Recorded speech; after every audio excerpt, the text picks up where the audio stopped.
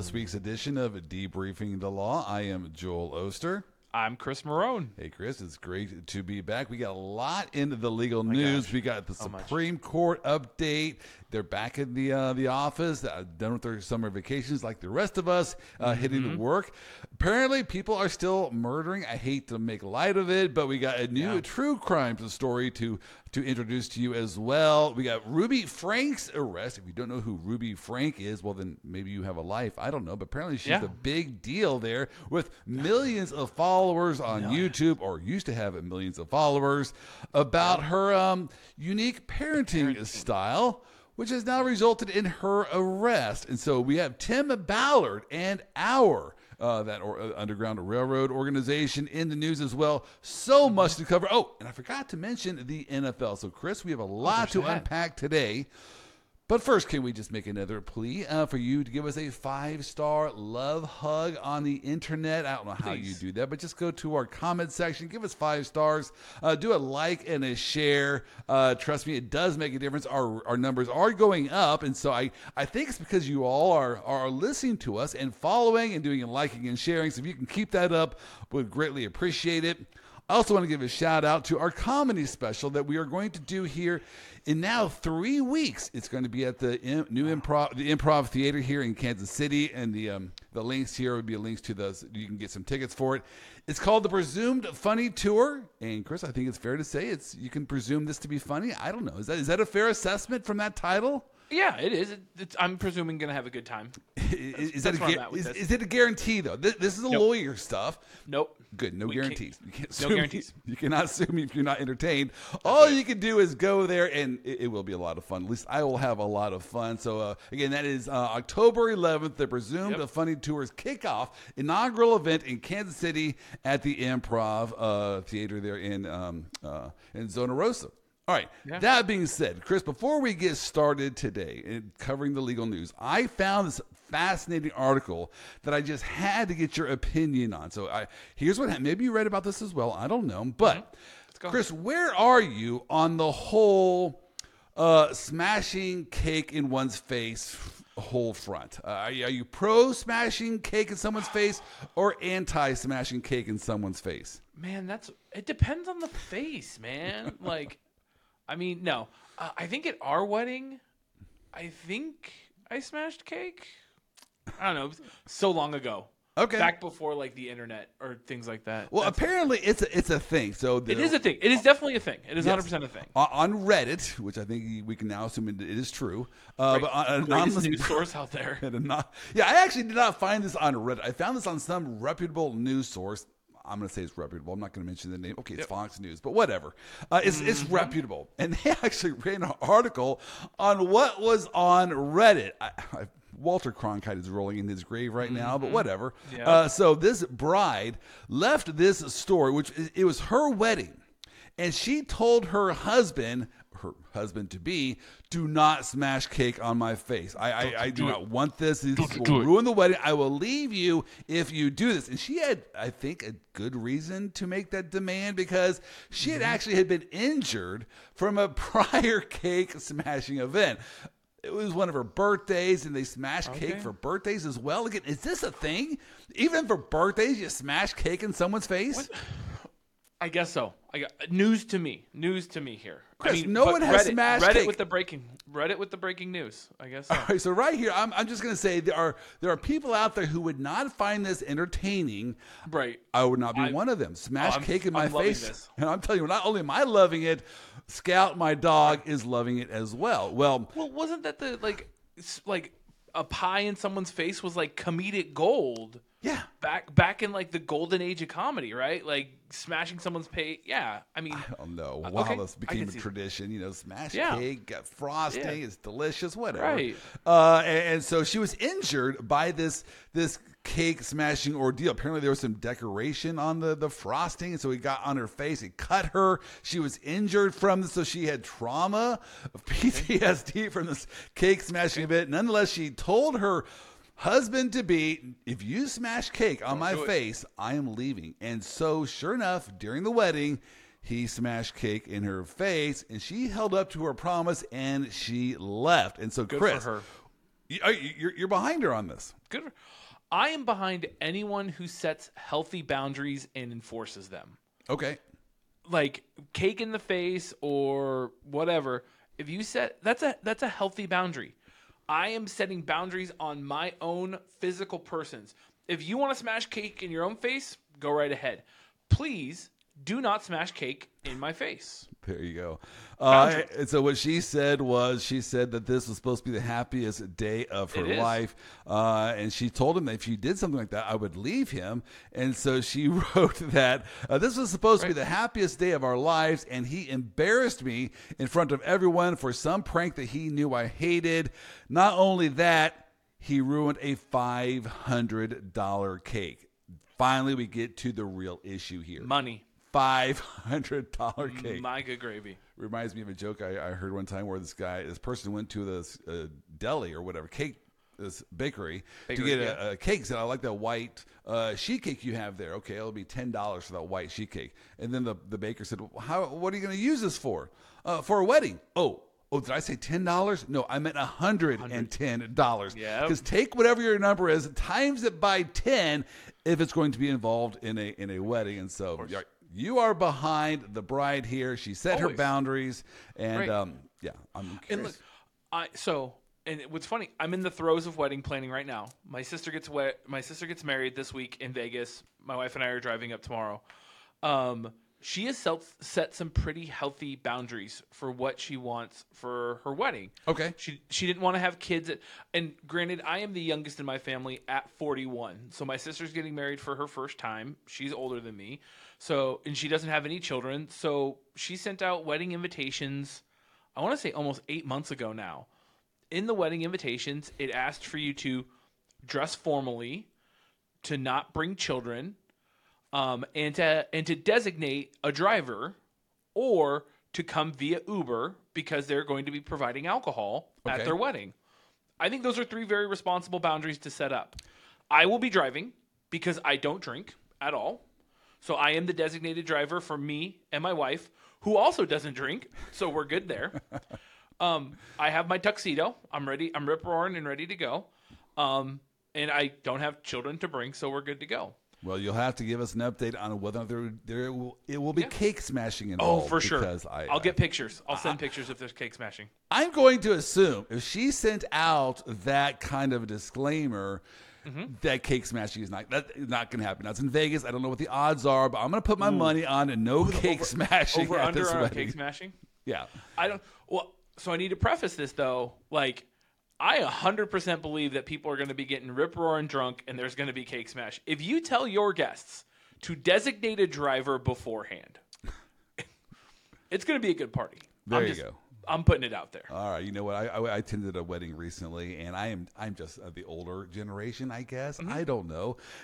We went to the wedding reception, and it was a smashing wedding reception. I mean, it was a band. There was dancing. Ooh, I love this. It was a Protestant. There were no drinking. There was no drinking at this wedding, but it was a rip roaring good time. My wife was sitting right next to me. I could not hear a blessed word she said. I was yelling at her. She was yelling at me. And we still could not hear each other. It's like hey, hon, how are you? No. I love sign the language. crab cakes. I know. If you can't dance, then, I guess just you can go ahead and leave the wedding. We should have been designated drivers for other people. All right. Hey, let's get to we got a lot of stories to unpack. Real stuff, yeah. I want to jump in at the NFL. We did that last week, and I love sports, and so there are some legal stories here when it comes to sports as well. Let's jump right into this last week's events. Now, did you watch, I believe it was the Monday night game. It might have been Sunday night. The Cleveland Browns were playing the Pittsburgh Steelers. Did you see that game? No, I was doing wedding prep, Joel. Okay. I believe it was right before halftime. You were doing wedding prep. Bro. It's going to be a crappy wedding. All right, whatever. Bro. Dude. Turn in your man card. That's all I'm saying. All right, let's move on here. So it was right before halftime. Nick Chubb, who was the running back for the Cleveland Browns, just did a normal running play, whatever. Yeah. And then the announcer says, we cannot show a replay of that. We got word from our producers, that is too gruesome of an injury. We won't even show a replay. So right then, my wife gets on the internet and starts looking for pictures, videos of that. I can't see that kind of stuff. That's just too gruesome. Apparently, it was a very, very bad injury for Nick Chubb. His leg was going in the wrong direction that legs are not supposed to go. He's going to miss the rest of the season, which brought up to me, I know we've discussed this before, Chris, I think running backs need to get paid on a different pay scale than the rest of the NFL. They're getting hit every play. I think if we did a statistical analysis, you would see that running backs run between 65 and 70% of the plays depending on the offense. And even if they're running, I would even say 100%. Or they're blocking. Right? Because they're blocking. Either one, they're getting handed off the ball, in which case they're getting slaughtered, or it's going to be a fake and they're not getting the ball and they're still getting slaughtered and hit. So whether they get the ball or not, they're getting hit. I guess if it's an obvious pass play, they might be just blocking, and that's just going to be a normal kind of hitting. But still, it's a vicious game to be an NFL running back, so much so that I think they abuse and misuse running backs because they have a very limited shelf life. Think of them like I don't want to say a cheap tire, but you go to the tire store, you buy a tire. How many miles do I have on this tire? That's what you have with running backs. They have a set shelf life, and then they are done. Well, here's a problem with NFL contracts. People, when you get drafted, your contract is pretty much slotted and guaranteed for the next 2 to 3 to 4 years. The team has control over you. So teams are seeing, if we draft a running back, we can run them ragged until they are useless. We will get our money's worth for those 4 years, and then we'll just discard them and move on to the next running back. Here, Nick Chubb now is useless. Now, I know his contract he was at the end of his contract anyways. But let's say he was not at the end of his contract. What do you think his chances would be next year? Let me tell you what his chances would be. He would be cut because NFL contracts are not guaranteed. And so they can't cut him while he's injured. But lo and behold, next year it's like, oh, you had your surgery. Now you're healthy. And now we're going to cut you. And so it's a huge deal here, I think, with NFL running backs. They need to be on a different pay scale. I completely agree with you on that, Joel. The product isn't the same. And I know it's harder, boiling down a running back to a product when they're a person. But quarterbacks have X amount of solid years. Linemen, defensive ends, tackles, linebackers, they all have X amount of years that they're going to be able to play. And the greats, the absolute greats of our time, right? The Barry Sanderses and the Emmitt Smiths, right? And the Jerome Bettises and stuff like that had a long career. Well, I just named 5 out of the last 30 years. Right. How many running backs have come between 1990 and 2023? And many of those that you mentioned, they knew how to not get hit. Barry Sanders was genius at not getting hit. Right, and he had a really crappy team. Like, his O-line at the Detroit Lions in the 90s wasn't exactly like, Pro Bowl material. Yes. So it's a hard, and running backs are a dime a dozen. Why? Everybody likes to score.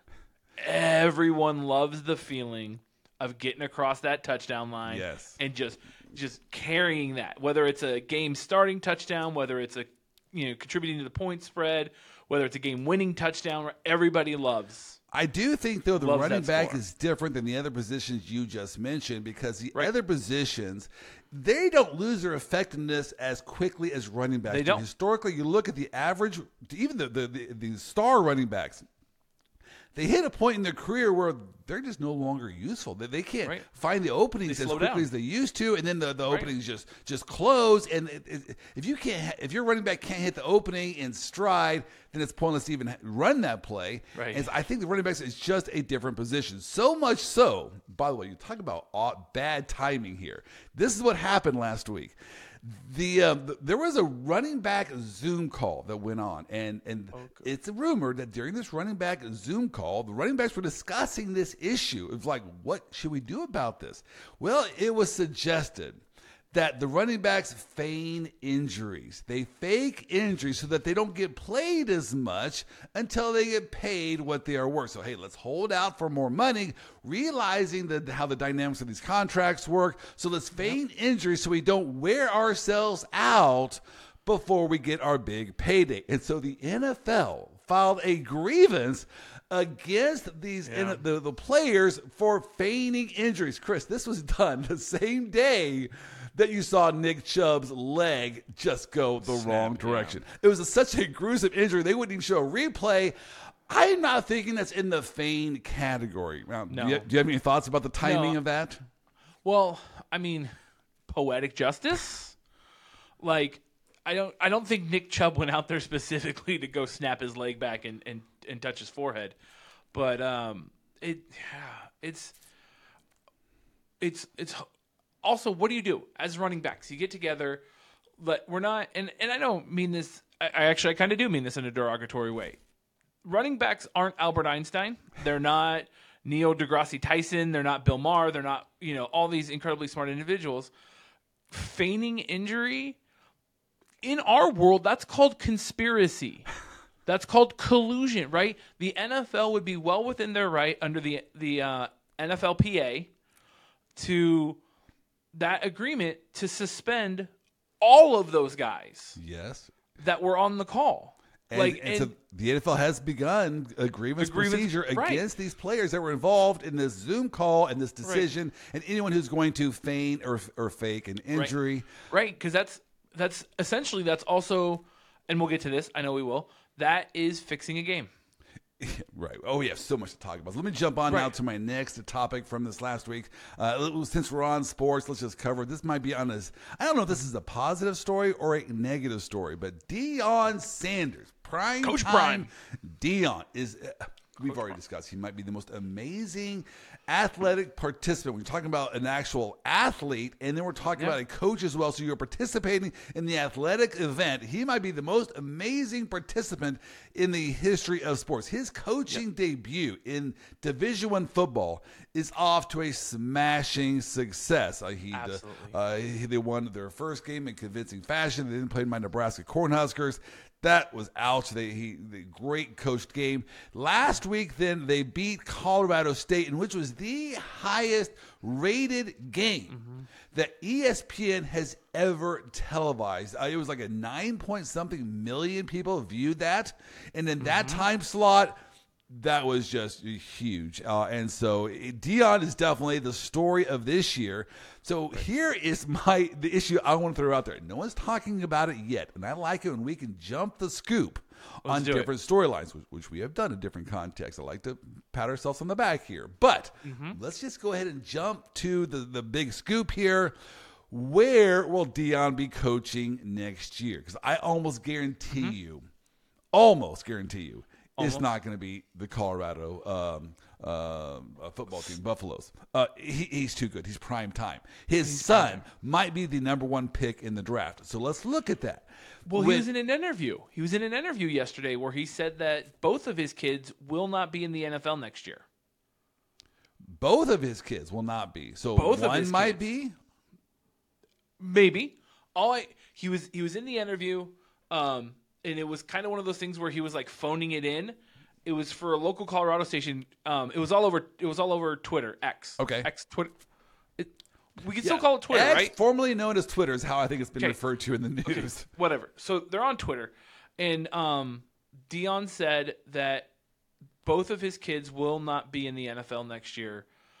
I took it as they're going to get one more year at Colorado after this. Okay, well, that actually would be a brilliant decision on his part, because that way now he can leave with both of his kids. So if he convinces his oldest son to stay another year, then they all three can leave together. So maybe they'll get 2 years out of that. Hell of a package deal. All right, so that is ridiculous. But just to humor me, I decided to look at 4 teams that very well might be the landing spot for the Sanders team next year. I say both Sanders, the quarterback, and Sanders, the head coach. And I'm going to start off here with the least likely. I'm going to do a reverse countdown. Number 4, the Cardinals. The Cardinals, I know, just hired a new coach, so could they really fire the coach after 1 year? Yes. Well, they're going to lose a lot this year. And they are. They need a new quarterback. If they get the number 1 draft pick, might that be a temptation if we're going to draft Sanders number 1 and then hire Prime Time to be his coach? All right, number 3, the Chicago Bears. They are pretty much done with their quarterback experiment with Justin Fields. It's not working out. Their coach has now been there for a couple of years. Might that be a time for a change at the top with both coach and quarterback? Yep. Number 2 on my list. This is a tough one here. Number 1 and number 2, I think, are just very juicy. Go. The Las Vegas Raiders. They are a mess at quarterback. And their coach, newsflash, he's a great assistant coach. He has yet to ever prove himself as a head coach. What would that look like for a prime time to be in Las Vegas? I mean, those are just like stars align. Yes. Right?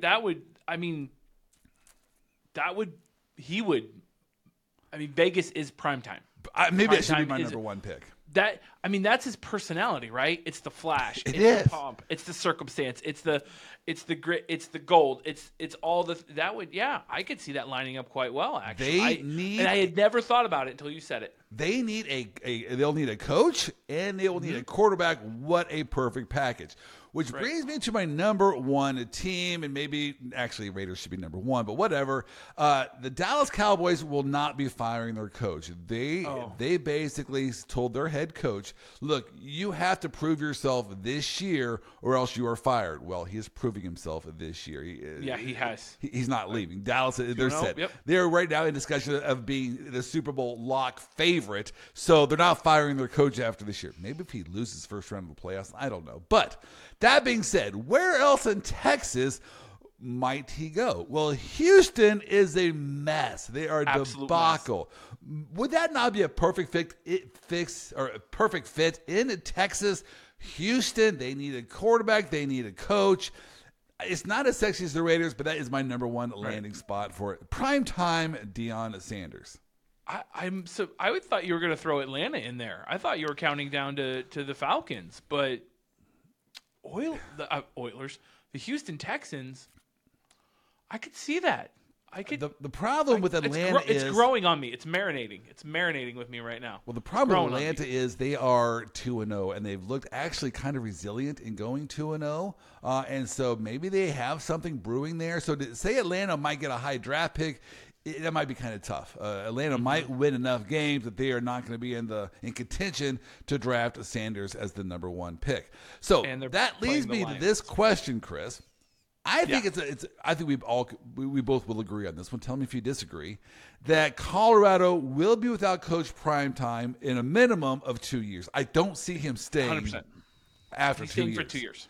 So from Colorado's perspective, is it better to have loved and then lost than to have never loved at all? In other words, is it better to have Primetime for 2 years, and then just pick up the pieces afterwards, knowing your brand has been elevated, or would it have been better to just move on to another coach and then start building for the future?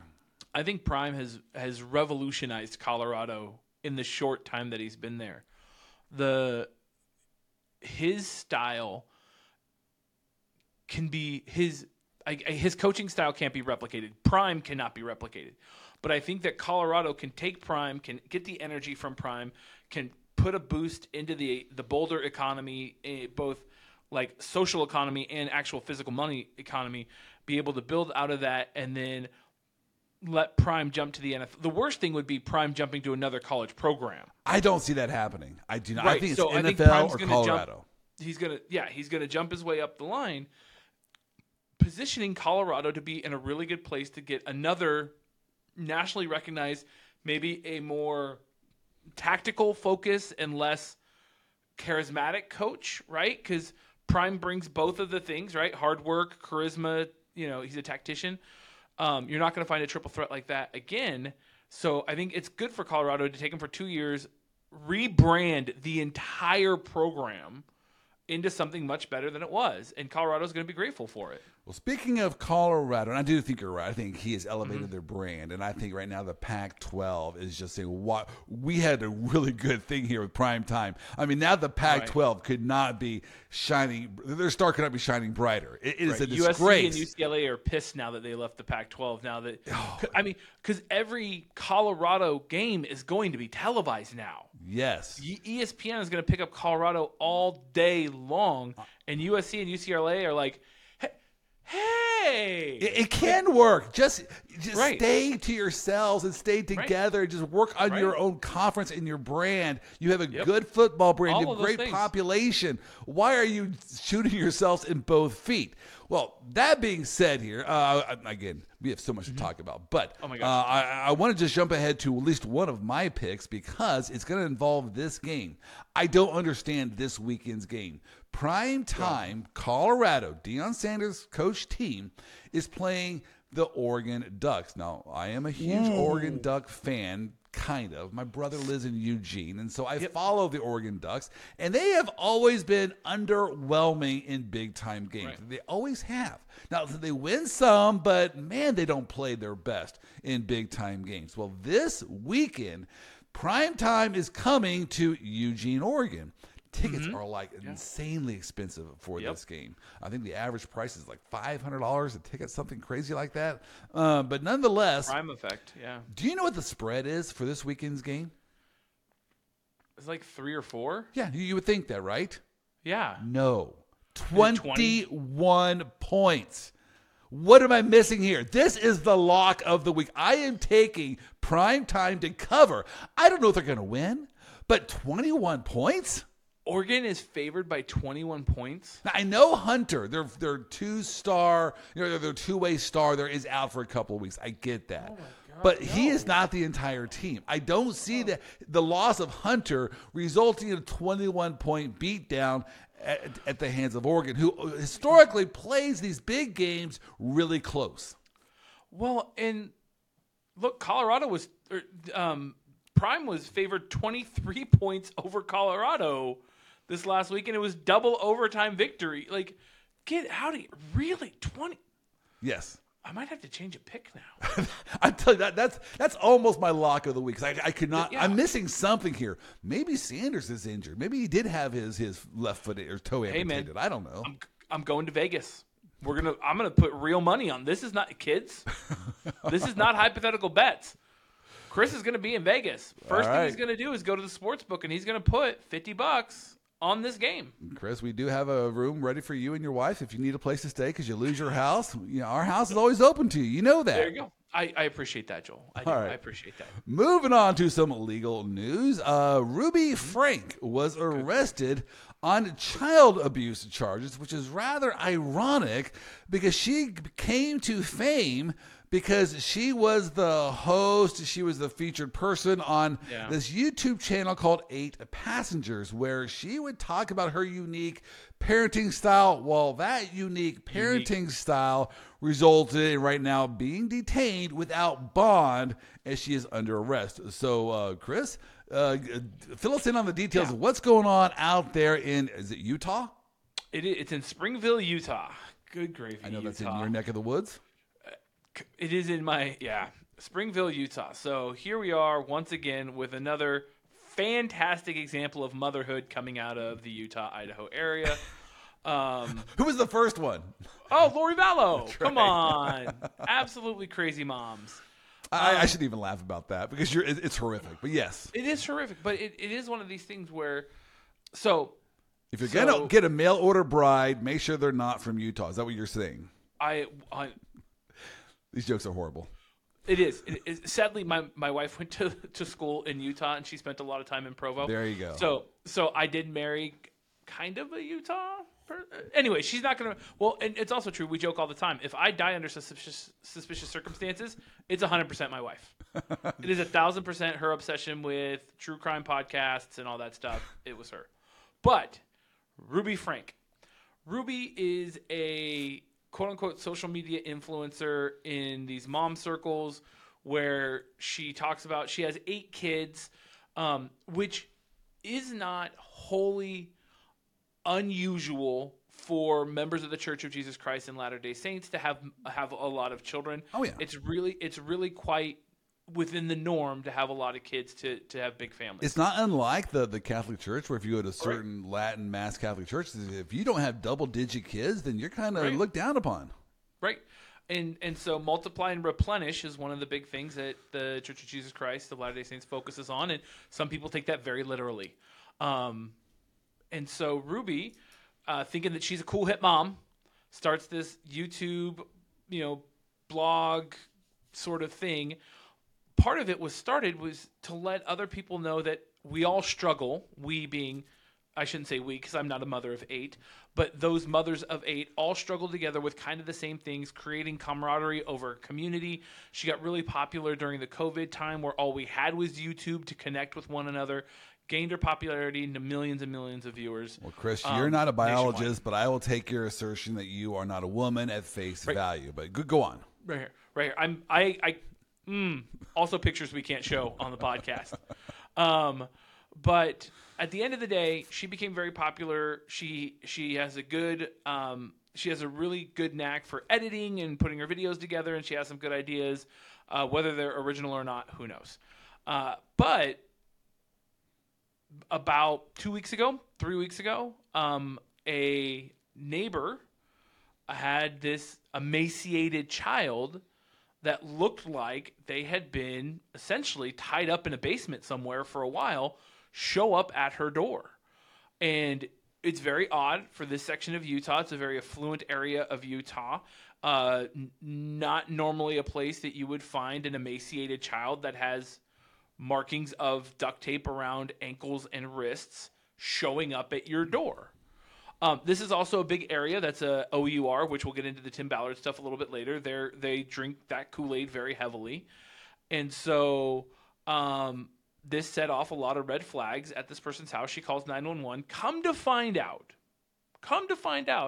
that this is one of Ruby Frank's kids. Okay. He was being held, quote unquote, punished in Ruby own admission that he was being put in timeout, which to the rest of us on the outside looking in, I'm not a parent, so I will default to you, Joel, because you raised some really good boys, but I don't feel like putting a 12-year-old in a room duct taped with their hands and feet together and not feeding them is a proper punishment. Could be wrong. Not a parent. I have jokingly said in the past that you should buy my book, 1 in 101 Parenting Techniques Using Duct Tape. That was a joke. I never thought someone would actually do that. Yeah. Now, I'm also assuming that on her YouTube channel, she did not discuss this duct tape approach. No, the duct tape. Though, sponsorship's available if you're out there. No, in her YouTube channel, and in all social media, right? Have that discussion. All social media is a very flowery, framed, very highly edited picture of what people's lives are. This is not true to life what's going on. So much so that the neighbors, when they were talking with the neighbors in Springfield, they had no idea that this was going on. Absolutely no idea. Because, she outwardly presents this idea like she has it all together. She knows what she's doing. She has this podcast and this YouTube channel. Obviously, she was blessed with this parenting ability that the rest of us mere mortals, or the rest of you mere mortals, could never have. But in truth, her secret to everything was taking away Christmas and duct taping your kids together. Which, is effective. But is it the right way to do it? The law says no. Yeah, I found it interesting when I actually read the articles. You told me about the story, so I started doing some digging up. And all the articles that I read, in the headlines and in the leading paragraphs that try to get you into the article, it all mentioned as an example of the abusive parenting techniques, the fact that she denied 2 of her youngest children Christmas. And I'm thinking, there's got to be more to the story. And of course, yes, there was more to the story. I just find it interesting. That was their lead, their teaser to get you to keep on reading. Well, okay. I will say that where this case stands now is she is in jail along with the producer of this YouTube show for child abuse, and she is not being offered bail, which I find is very interesting. Why a person would not be offered bail in this kind of situation, but nonetheless, she is not yet being offered bail. They're in Utah. Maybe they're afraid that she will flee. Maybe that's a thing up there in the Utah area. It would be hard to find. It's fleeing, and it would be sending her back to the place where she perpetrated the alleged crimes. Okay, that makes sense. So they don't want to put the children back in danger while they investigate the allegations of this crime. It's easier to take the mom out than to put the 8 kids in foster care. Well, we will follow this case as it develops. But speaking of not really knowing what your neighbors are all about, and I assume that's probably true across the board. We don't really know even our friends sometimes. Well, that leads us into our next story involving Tim Ballard and the Underground Railroad. So explain what Tim is now, why is his name in the news? Apparently it's not for an Academy Award winning movie that might be out. Dumb. So Tim Ballard, for those at home who don't know who Tim Ballard is, because he's not... Which would have been me a week ago. Right, true, and lucky for you. Tim Ballard is a gentleman who started an organization called Organized Underground Railroad. Operation Underground Railroad. Now, this was popularized in a recent movie called Sound of Freedom, Song of Freedom, Freedom Song, something to that effect, where it talks about this former government agent, FBI agent.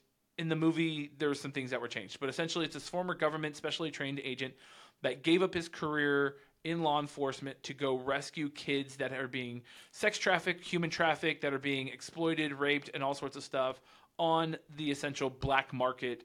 Which, by the way, stop right there. I got to tell you, that sounds like an ideal job. If I could go in there with a baseball bat, an Uzi, whatever, and rescue kids who are part of a sex trafficking regime, what red-blooded human being would not relish an opportunity to free those kids? That is an amazing story, but are you telling me there is more to this story? There's always more to the story. So, in recent years, Tim has received a lot of notoriety within a lot of different communities. He's based in Utah. As well, this organization should. I don't want to downplay the idea that this is a great premise for an organization. Yes. And human trafficking and sex trafficking and the exploitation of children for pornography purposes is obviously the worst things that humans have ever done in the history of life. Tim started fabricating some of the rescues that he did. He took credit for some rescues that he didn't engage in. And there's always one thing that, and this is Chris Marone. This is gospel according to Chris Marone. I've been around military members my entire life. Been around law enforcement my entire life. They don't boast. I've never met a military individual that's had to unalive someone that boasts about what they've done to people who are not in that circle. Did you just come up with that term on the spot, or have you used that term before? Unalive? Unalive. I've heard it a lot. A lot of social media sites now block words like killing and murder and homicide as community guideline violations. Interesting. And so I've seen a lot in social media where they say unalive as a less harsh term. But I've known a lot of military members. I've known a lot of operators, and that's the term that's used for gentlemen that are Navy SEALs or Special Forces. They do not boast or take credit for the things that they have done. And I worked in very high levels of government when I was younger, that these men rarely talk about when they've had to unalive someone for whatever mission they were working on. And Tim was very, very talkative about missions that he went on and rescues that he made. And part of it was to raise money for OUR. Makes sense.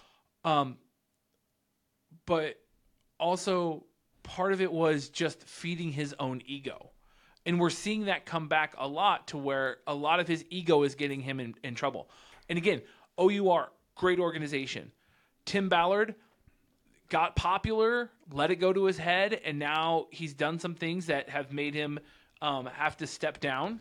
Now, I don't want to from get the biblical board. on us, but I do want to just Right. throw this out there since you brought it up. There is a distinction, or this is between organization and people who maybe are in the organization. Because here's a Individuals, problem right. with individuals. We tend to get prideful in Yes. what we maybe think we have accomplished. I'm thinking of a biblical story involving, King David, pretty high up there in the echelon of the Jewish and Christian faith.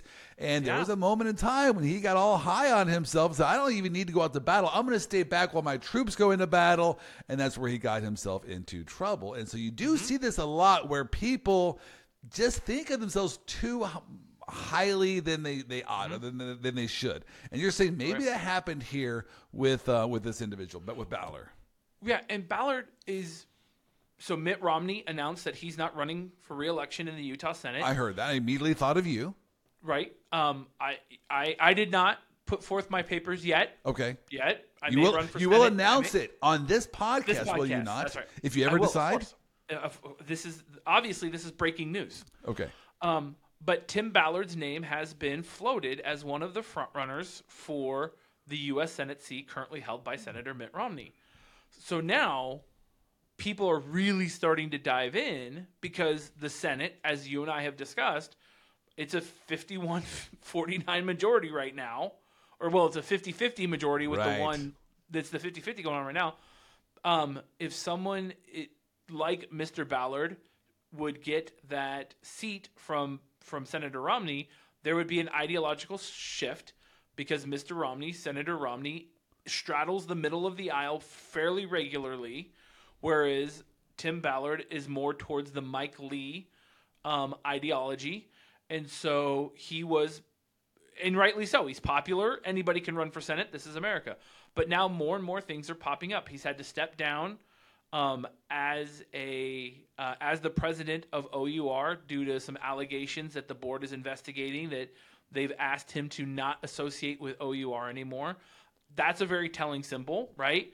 You're being asked to step down from the organization that you started because you've become more problematic in the mission of saving kids from sex trafficking than you're worth. Interesting.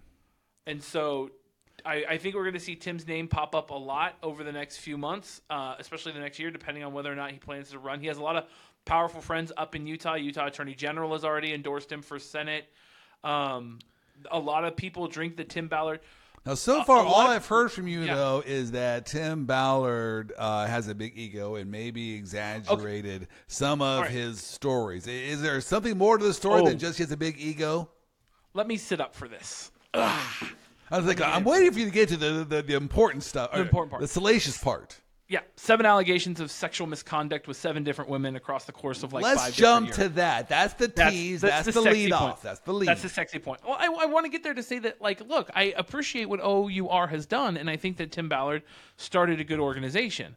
But then he drank his own Kool-Aid, and now Tim Ballard thinks that everything's a mission, according to the board report, that he's out there, 7 different women, sexual misconduct allegations, stuff like telling these women as he's taking them on business trips, we have to pretend like we're married. We have to act like we're married. We have to pretend like we're married. Our room can be bugged, so we need to pretend like we're married. So we need to shower together, and we need to sleep together, and we need to engage in sexual congress. And, because the room might be bugged or people might be watching us all the time. And these women are like, I'm trying to help and save children. And Tim's, he's abusing that power in the relationship.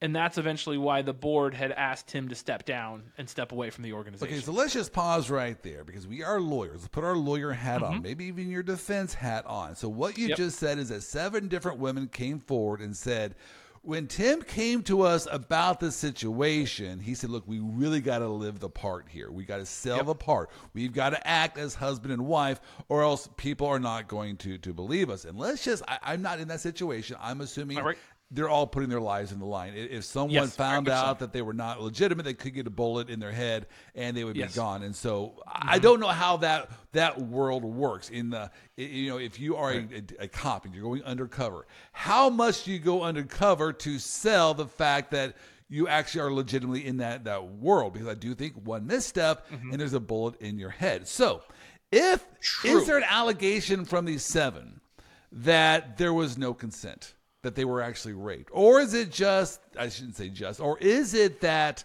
look, Tim Ballard made this request. He is so impressive or daunting of a figure, I didn't feel like I could really say no because the cause is greater than my discomfort. You get what I'm saying? Right. So this is a couple things. Do we think on a legal analysis that this reaches the level of non-consensual rape or non-consensual sex rape for the level of beyond a reasonable doubt conviction and prison time? Yeah, and since I don't want to answer that, but is that the argument that has to be made? I think the argument I don't think that argument has to be made, because we're not charging Tim Ballard with rape. Okay. He's not, no Utah Attorney General, no Utah DA are charging him with rape. I got you.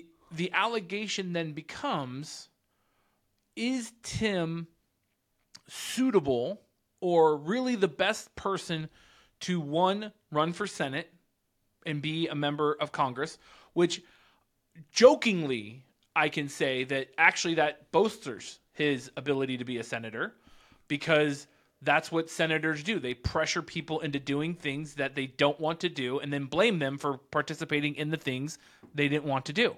That's the Senate. That's what they do. But from a purpose of, look, like, we want the absolute best individuals representing our state, not these popular guys that can manipulate you and gaslight you into believing they're good.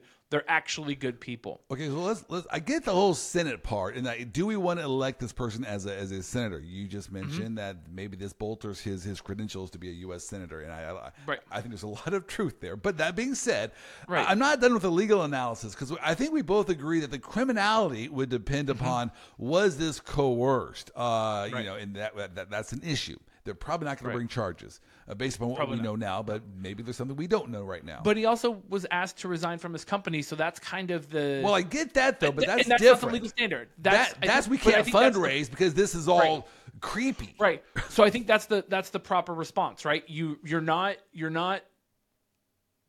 raping. You're not raping people. You're not out there. But is he the employer? That's my next analysis. Right. If he is an employer, oh my gosh, does this now create a situation where you are sleeping with your employees?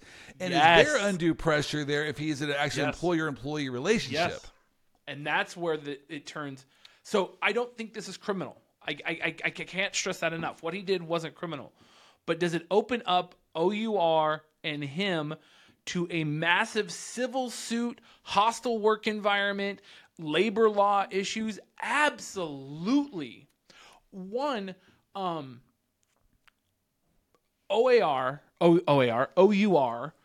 and the way that Tim explains it, which I always thought was problematic, because I've been hearing about this for a while. The communities that I run in here in Arizona and in Utah, they talk about OUR a lot, because it is a good thing. Pseudo law enforcement is how they treat it, right? Tim Ballard and his trained teams go in and do the dirty work that the law can't. That's how they sell it, right? Good or bad, right? Vengeance is mine, saith the Lord. Vigilante crews go in, break up sex trafficking ring where the law is ambiguous, right? If you're on a yacht in the middle of the Atlantic Ocean, who has jurisdiction over that sex trafficking ring? Who knows? It's an international nightmare. So these guys go in knowing that, kick in the doors, unalive people in the room, rescue the kids, sink the boat. That's how it's sold, right? That's what OUR is doing. You're bringing tactically trained individuals into these organizations. These 7 women are not tactically trained individuals. So why are you putting their lives on the line and creating this false narrative that they have to pretend to be married?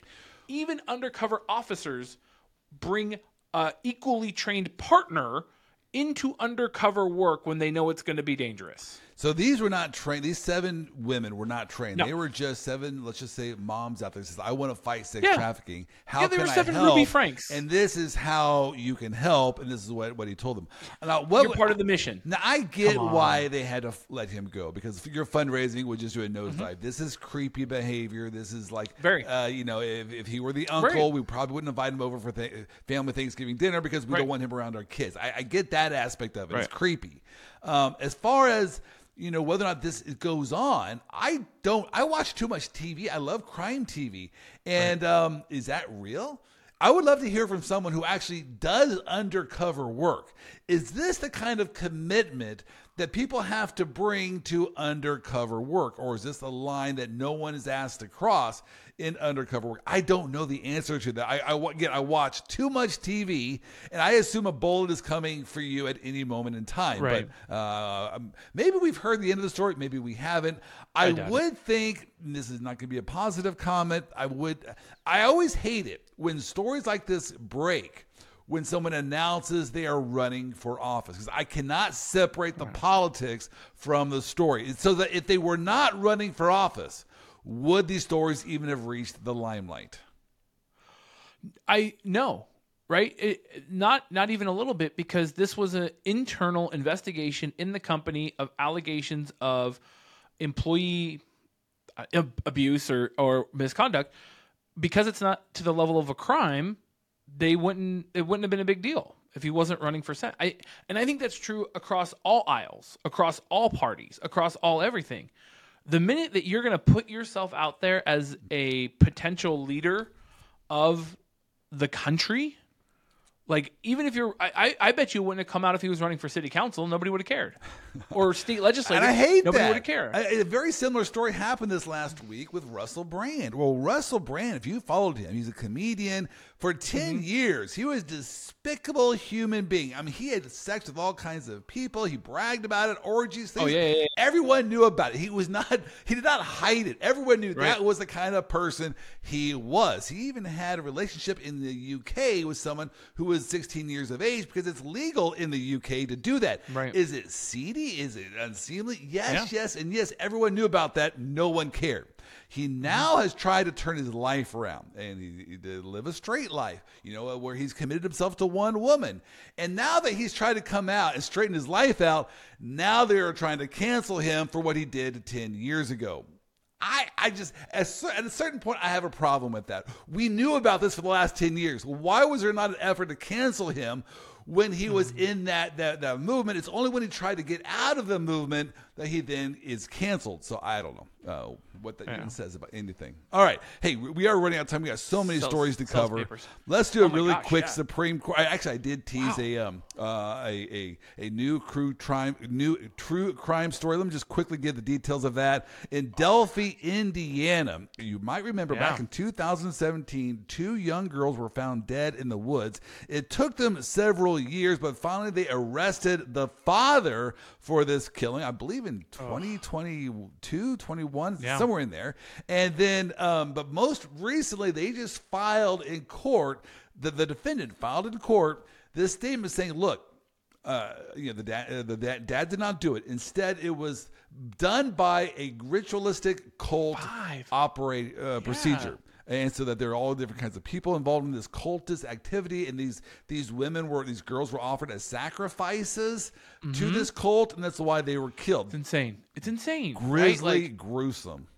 Right. This is the next Netflix special, man. This is insane that in 2017, right, that these 2 young girls were just ritualistic, cultish type behavior. Man, we're going to deep dive into this in the coming weeks and just really get into it. Here's my one prediction over this. If this does reach trial, which it will reach trial, Court TV is going to be covering this one 24/7. Oh, this one will have such details of intrigue. It's like, really a cult offering sacrifices in America? That's actually happening?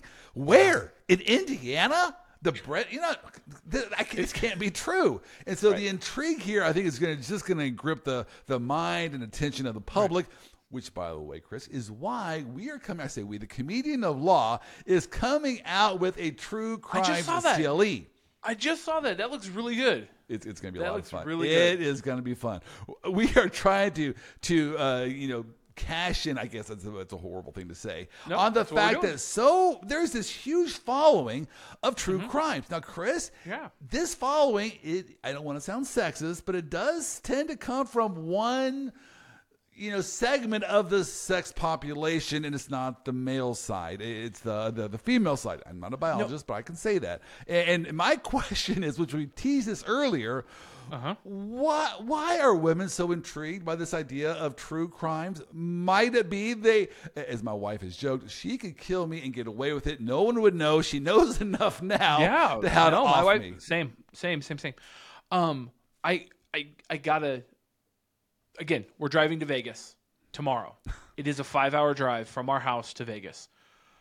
Megan has already stacked our playlists of what we're going to be listening to. It's the Mindhunter book about the FBI agent who first created profiling. We've got 3 true crime podcasts in case we get bored with the Mindhunter. Like, she's into it. And there's a couple of really great jokes when, in the political circles I run, and they're like, oh, if we defund the police, who's going to solve crime? And literally people are like, dude, white women with podcasts. That is exactly how crime is going to get solved in America. Exactly. When we defund the police. And so I don't know. There's a lot of truth there. I don't know. I will interview my wife exclusively. And I will find out why she loves the podcasting and the true crime. And ask your wife if she will collaborate with me on this true crimes and CLE. Heck yeah, she will. She is the one I need to talk to. It's going to be a lot of fun to do that CLE. All right. For sure. By the way, we're going to do that as kind of a tease, if you will, where we're going to try to lay out each case based upon the murder scene, the investigation, and then both sides' arguments. So who did it? And then we're going to have the lawyers vote at the end of the day, guilty or not guilty, so we can mentally go through that whole process. All right. Oh, yeah. Let me just quickly do a Supreme Court update, because it really wasn't much at the Supreme Court recently, though they are back in session. Alabama election map, if you remember from last year, they issued a decision saying it violated the Voting Rights Act, and so they came back with a new map. And again, the courts are saying this is not good enough. Right. And so this is going to go back before the U.S. Supreme Court over whether or not this new map done by the Alabama powers that be, does it still violate the Voting Rights Act? Will the Supreme Court issue a strict quota that says, no, you must have a map where 2 out of the 7 districts, minorities, the African-American population can vote in their preferred candidate of choice? Can they set that kind of quota at the judicial level? All right. No. Also, before the Supreme Court, the Biden asked justices to block limits on collaboration with the social media companies. What happened here was, the Biden administration was working with social media companies to squash certain kinds of stories, whether it be the origins of COVID, whether it be a certain laptop that may or may not have been a part of Russia disinformation, things like that, the vaccine, the efficacies of the vaccine. There's some pressure put on social media companies to squash stories that it did not like, that it viewed as being disinformation. Well, this apparently was so egregious, a district court slapped this down as an egregious violation of the First Amendment. The Fifth Circuit agreed, and so now this is before the Supreme Court. Chris, I have a huge problem with this case because I think what the Biden administration did was horrendous in trying to suppress free speech. That being said, the difficulty with this case will be, how can the judiciary enjoin the executive branch from communicating? It's one thing for the court to say what you did in the past was bad boys, bad dogs, sit down, whatever. Ask compared to say we are now going to stop you from speaking in the future. Those are 2 entirely different legal issues. And yes, I think what the Biden administration did was wrong. I'm not sure the courts are the appropriate body to enjoin them from speaking in the future. I think it's going to be tough to even prove what the Biden administration did, because a lot of these allegations were pre-Biden becoming president. And so Biden was a private citizen at the time. The Hunter Biden laptop issue, things to that effect, were all done previously to Biden being president. So there's that issue. I think you're right, though. The courts can't go, hey, executive branch, you're not allowed to talk to these people. Like, you can't free speech by suppressing speech. That's a huge separation of powers issue where the judiciary is trying to silence and put a gag order on another branch of government. We will follow that case as it goes along because it's still in the briefing stages. Lastly, I found a very interesting case at the Supreme Court last week where the Major League Baseball's antitrust exemption might be reviewed at the Supreme Court. Just real quickly, what happened here was Major League Baseball shut down or cut out like 40 minor league teams that were not affiliated with the Major League Baseball franchises, and they filed an antitrust lawsuit. Well, there's an antitrust exemption that applies to Major League Baseball. Why is it there? Because the courts created it many years ago. It's not in the statutes. It wasn't like Congress gave them an exemption, but the courts gave them that exemption. This might be an opportunity for the Supreme Court to review the antitrust exemption. So we'll be following that as well. All right. And the Supreme Court loves sports cases right now. They're all about it. So we'll see how they go. Chris, that's a beautiful segue because who doesn't love a sport? So I know we started with sports. It is time now for us to do our picks for our next week's game. So let me just kind of tell the listeners how we did last week. Bad. Let's see here. Very bad. You went 1-3-1. You did get a push with the Packers in Atlanta. And so your one win was the Chiefs over the Jacksonville Jaguars. Congratulations for picking the right team there. Let's see, how did I do? Oh. No, I got 2 wins, and the Rams are price fixing and fixing games. Okay. Okay. I'm counting that as a victory. The Rams are go ahead and fixing explain games. what happened.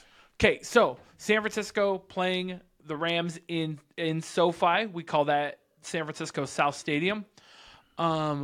The game was very good. The Niners didn't dominate like I thought they would, but we're coming into the end of the game. There's 20 seconds left. The Niners are up by 10. There's no possible way that the Rams could win this game. Right. And they didn't give up. It wasn't like they just rolled over and were like, okay, F it, let's let the clock run down.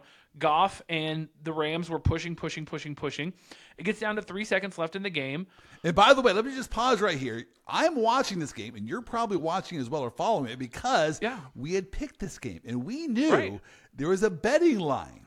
And the betting line was 10 points. Right. Yeah. And so it was a 10-point deficit. If they could get it above that, that 8 points, we can win our bets. We could win our bets. So what did the Rams do with 2 seconds left in the game? They call a timeout, and they bring out the kicking crew. The field goal team. To do what? Mess with the betting line. Yes. That is the only thing. There is some obscure rule that if all things considered, all other things are tied, division wins, division losses, yardage, points after blah, blah, blah, that field goal could be the deciding factor. So the point here is when you're looking at who should be your playoff teams, who actually makes the playoffs, and if you have a tie between 2 different teams, what is a tiebreaker? The first tiebreaker would be head-to-head matchups, and it'd be division records, and it'd be conference, things like that. Way down on the list 27th on the list would be points scored. Go F yourself. Yes. Literally, I'm watching this game going, oh, great. Like 3 seconds left. They're going to play it out. Goff is going to try to do something. No. Now, I have seen teams. And they were set. They were set to hike the ball. They were ready to go. And we're like, okay, great. Last play. They're set. And then it's all boom, whistle.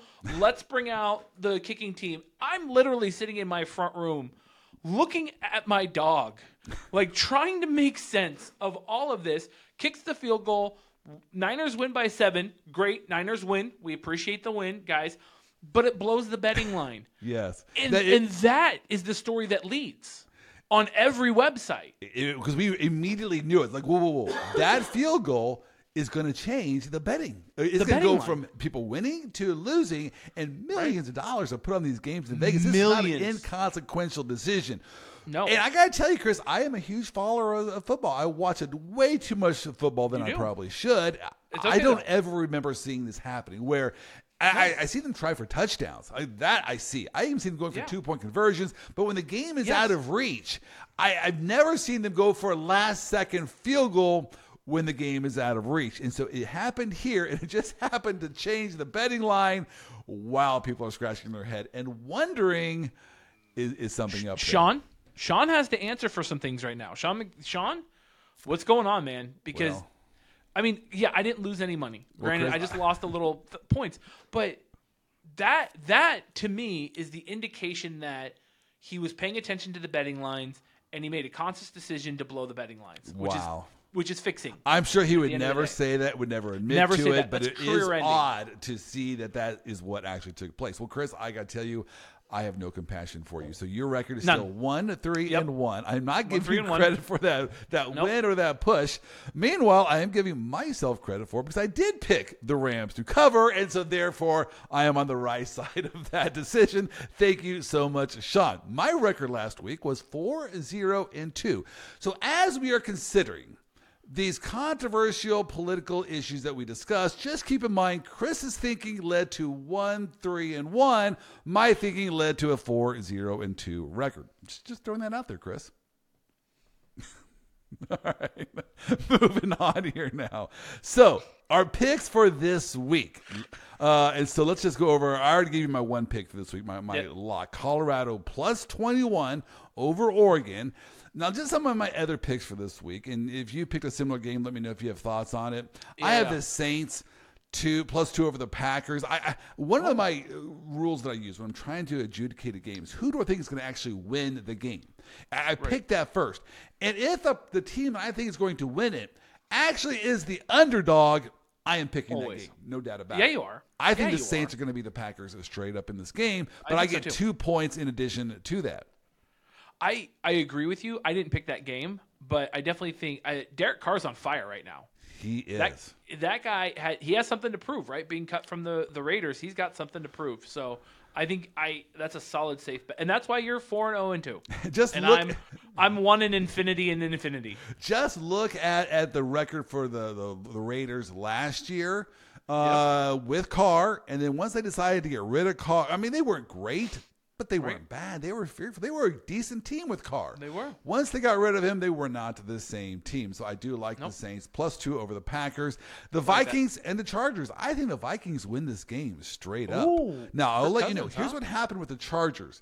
They got Kellen Moore. Who is Kellen Moore? He was the offensive coordinator for the Dallas Cowboys the last couple of years. Well, Dallas decided to get rid of him last year and make their head coach the offensive coordinator. A lot of people were upset with that, thinking, no, that's a horrible decision. He is actually, the problem was the head coach and not the offensive coordinator. Well, look what's happened since then. Dallas Cowboys offense has been amazing, off the charts, great, and the Chargers have struggled, to put it mildly. So I think the Vikings are going to win this over the Chargers, but I got even money on it. So the Vikings over the Chargers. The Patriots over the Jets. This one's an interesting game. Who knows what to make of the Jets? Right? I mean, or the Patriots right now. The Patriots have never. They are now 0-2. This is the first time they've been 0-2 since I think 2000. It's some long time ago season. It's been 20+ years. Far, far away. And so I think the Patriots are making good strides. They have looked decent, but they keep losing. Yeah. Nonetheless, I'm taking the Patriots minus the 2.5 over the Jets because I think the Jets quarterback situation is just a debacle and the team is unwinding. I don't know what's going to happen there with the Jets, but I'm taking the Patriots. I'm not going to pick this next game, but I'm throwing this game out there as a game for you all to watch. And this is one of my hot takes for this week. The Commanders are playing the Bills. Okay, the Washington Commanders. Here is the thing I want you to follow with the Commanders storyline this year. Are you ready for this? I am. The Chiefs last year averaged 27 points per game on their offense. This year, the Chiefs' offense is averaging 17 points a game. 10 points less. What's up with the Chiefs' offense? Well, some people can say it's the fact the receivers are dropping balls. All right, some people say it's Travis Kelce's injury. That's a big deal. Some people say it's our right guard, right tackle who keeps jumping off sides and holding. Yeah. The point here is our offense lacks focus. Well, who did we lose last year as the Chiefs? Our offensive coordinator, Eric Bieniemy, who is now the offensive coordinator for the Washington Commanders. It's going to be a real interesting storyline to watch this year. The Chiefs' offense is struggling without Eric Bieniemy. The Washington Commanders seem to be thriving with Eric Bieniemy. Might they be a common story that we see throughout this year? Might he be posturing himself for a sure head coaching gig? If he can turn around the Washington Commanders, he is going to be the number one pick, I think, next year by a lot of NFL teams. So no, I agree. Watch that. I agree. Right. Yeah, I picked Buffalo, by the way. That's why I can't pick it, because I think the Bills are just a way better team than the Commanders. All right. The Colts and Ravens. Now, this one, the Colts are an 8-point underdog. I think the Colts. I think their quarterback Richardson is going to be out. By the way, he got a concussion. We called that weeks ago. We were saying this is a problem starting a rookie quarterback who is a running quarterback. You're going to run him ragged. Right. He's going to get knocked out. Well, he already got knocked out with a concussion. He's probably not going to play this week. They have a good backup there in Indianapolis. I don't see them being an 8-point dog in this case, so I think the Colts are going to cover against the Ravens. That's the bold move right there. Yeah. How about this next one? Steelers and the Raiders. I don't get this one. I just stayed away. The Raiders are favored by 2.5 points. Stayed away. What am I missing here? I want nothing to do with that game. I'm taking Steelers plus 2.5. Finally, in my dumbest pick of the week, you know what? I should just stop right here, but I'm not. I can't help myself. You're not. Because you got to have a losing pick. You can't be perfect. The Bucks and the Eagles. It's like a 2-point game. No, it's a 5-point game here. 5-point game. The Bucks are 5-point dogs against the Eagles. Are Super Bowl, the NFC champs. They played in the Super Bowl last year. Going up against the lowly Bucks, who have who as their quarterback? Baker Mayfield. Yeah, I think he got cut from commercials. So I'm picking the Bucks. I have no idea why this is my stupid pick of the week, but the Bucks plus 5 over the Raiders. Bucks plus 5 over the Eagles. Eagles, yes. I'm sorry, Eagles. Yeah. Which is I would pick Bucks plus 5 over the Raiders any day. All right, what are your picks? All right, so stupid pick of the day, because I'm 49er faithful. They are -10 over the Giants. The Giants struggled to beat the Cardinals. Mightily. They were mightily struggled to beat the backup quarterback of the Cardinals. I'm going to go with Niners again. I'm just going to say Niners are going to win by more than 10. Is that your heart or is that your head? That's my heart. Okay. And my heart runs a lot of things. All right. I took Buffalo 6.5 over Washington. I think Josh Allen's coming back into it. I don't think Washington's going to be able to get there. This is my controversial, bonehead, stupid pick of the week. Cardinals plus 12 over Dallas. I have nothing to say. I have nothing to add. I got plus 12 and I think that's just me hating on Dallas. Is it more fair than anything to say else? that what we should do is take your picks this week and then pick the opposite? Would that be a fair approach? Let's see how that works out. Maybe I'll do that next week. It's too early to be trash talking on you like this. No, but also Bengals -1 over the Rams. That's a tough one for this reason. I stayed away from that game for this reason. You don't know who the Bengals quarterback will be this week yet. Right. That's going to make a difference. But I'm taking them. I'm taking Bengals -1 over the Rams. That's even money, right? Bengals are going to beat the Rams. Right. You're just saying you think the Bengals are going to win. I think the Bengals are going to beat the Rams. And then I'm picking Houston +9 over the Jags. Wow. Just because +9 is a lot. So this is a lot of wild, out of left field sort of picks here. All right. So I don't expect much, but if I win big. I kind of think you're going to go 5-0 this week. I have dogged your picks so much, so I jinxed them into being really good. Well, and then I'm picking Colorado, right? Let's at least get me one. You want in on the Colorado gig too? I just want one in the win column for sure. If that's the one that you lose, I am so sorry. I won't. I'll be pretty happy about that. All right, there you go. You know, we are out of time here, and so we have a lot more to cover. But hey, now we have information fodder for next week. Thank you so much for listening to us this week. We do appreciate your support. Again, leave us a positive comment, a like, and a share if you are still around this late in the podcast. But hey, Chris, have a good week in Vegas. Don't lose all of your money, and remember, what happens in Vegas ends up on this podcast. Absolutely. See you next week. Thank you for listening to today's podcast. If you enjoyed this podcast, please give us a 5-star review. We need your love to help us continue highlighting the funnier side of the law. I want to give a special shout out to our Vice President of Operations, Wendy Oster, without whom this entire operation would be a complete and utter mess. Sean Wynn and 15-5 Features for making me sound way better than I actually do. Brooke Boland for our marketing efforts, and Ryan Kuhn and Paul Kuhn of Triplicity Marketing for our technical and computer support.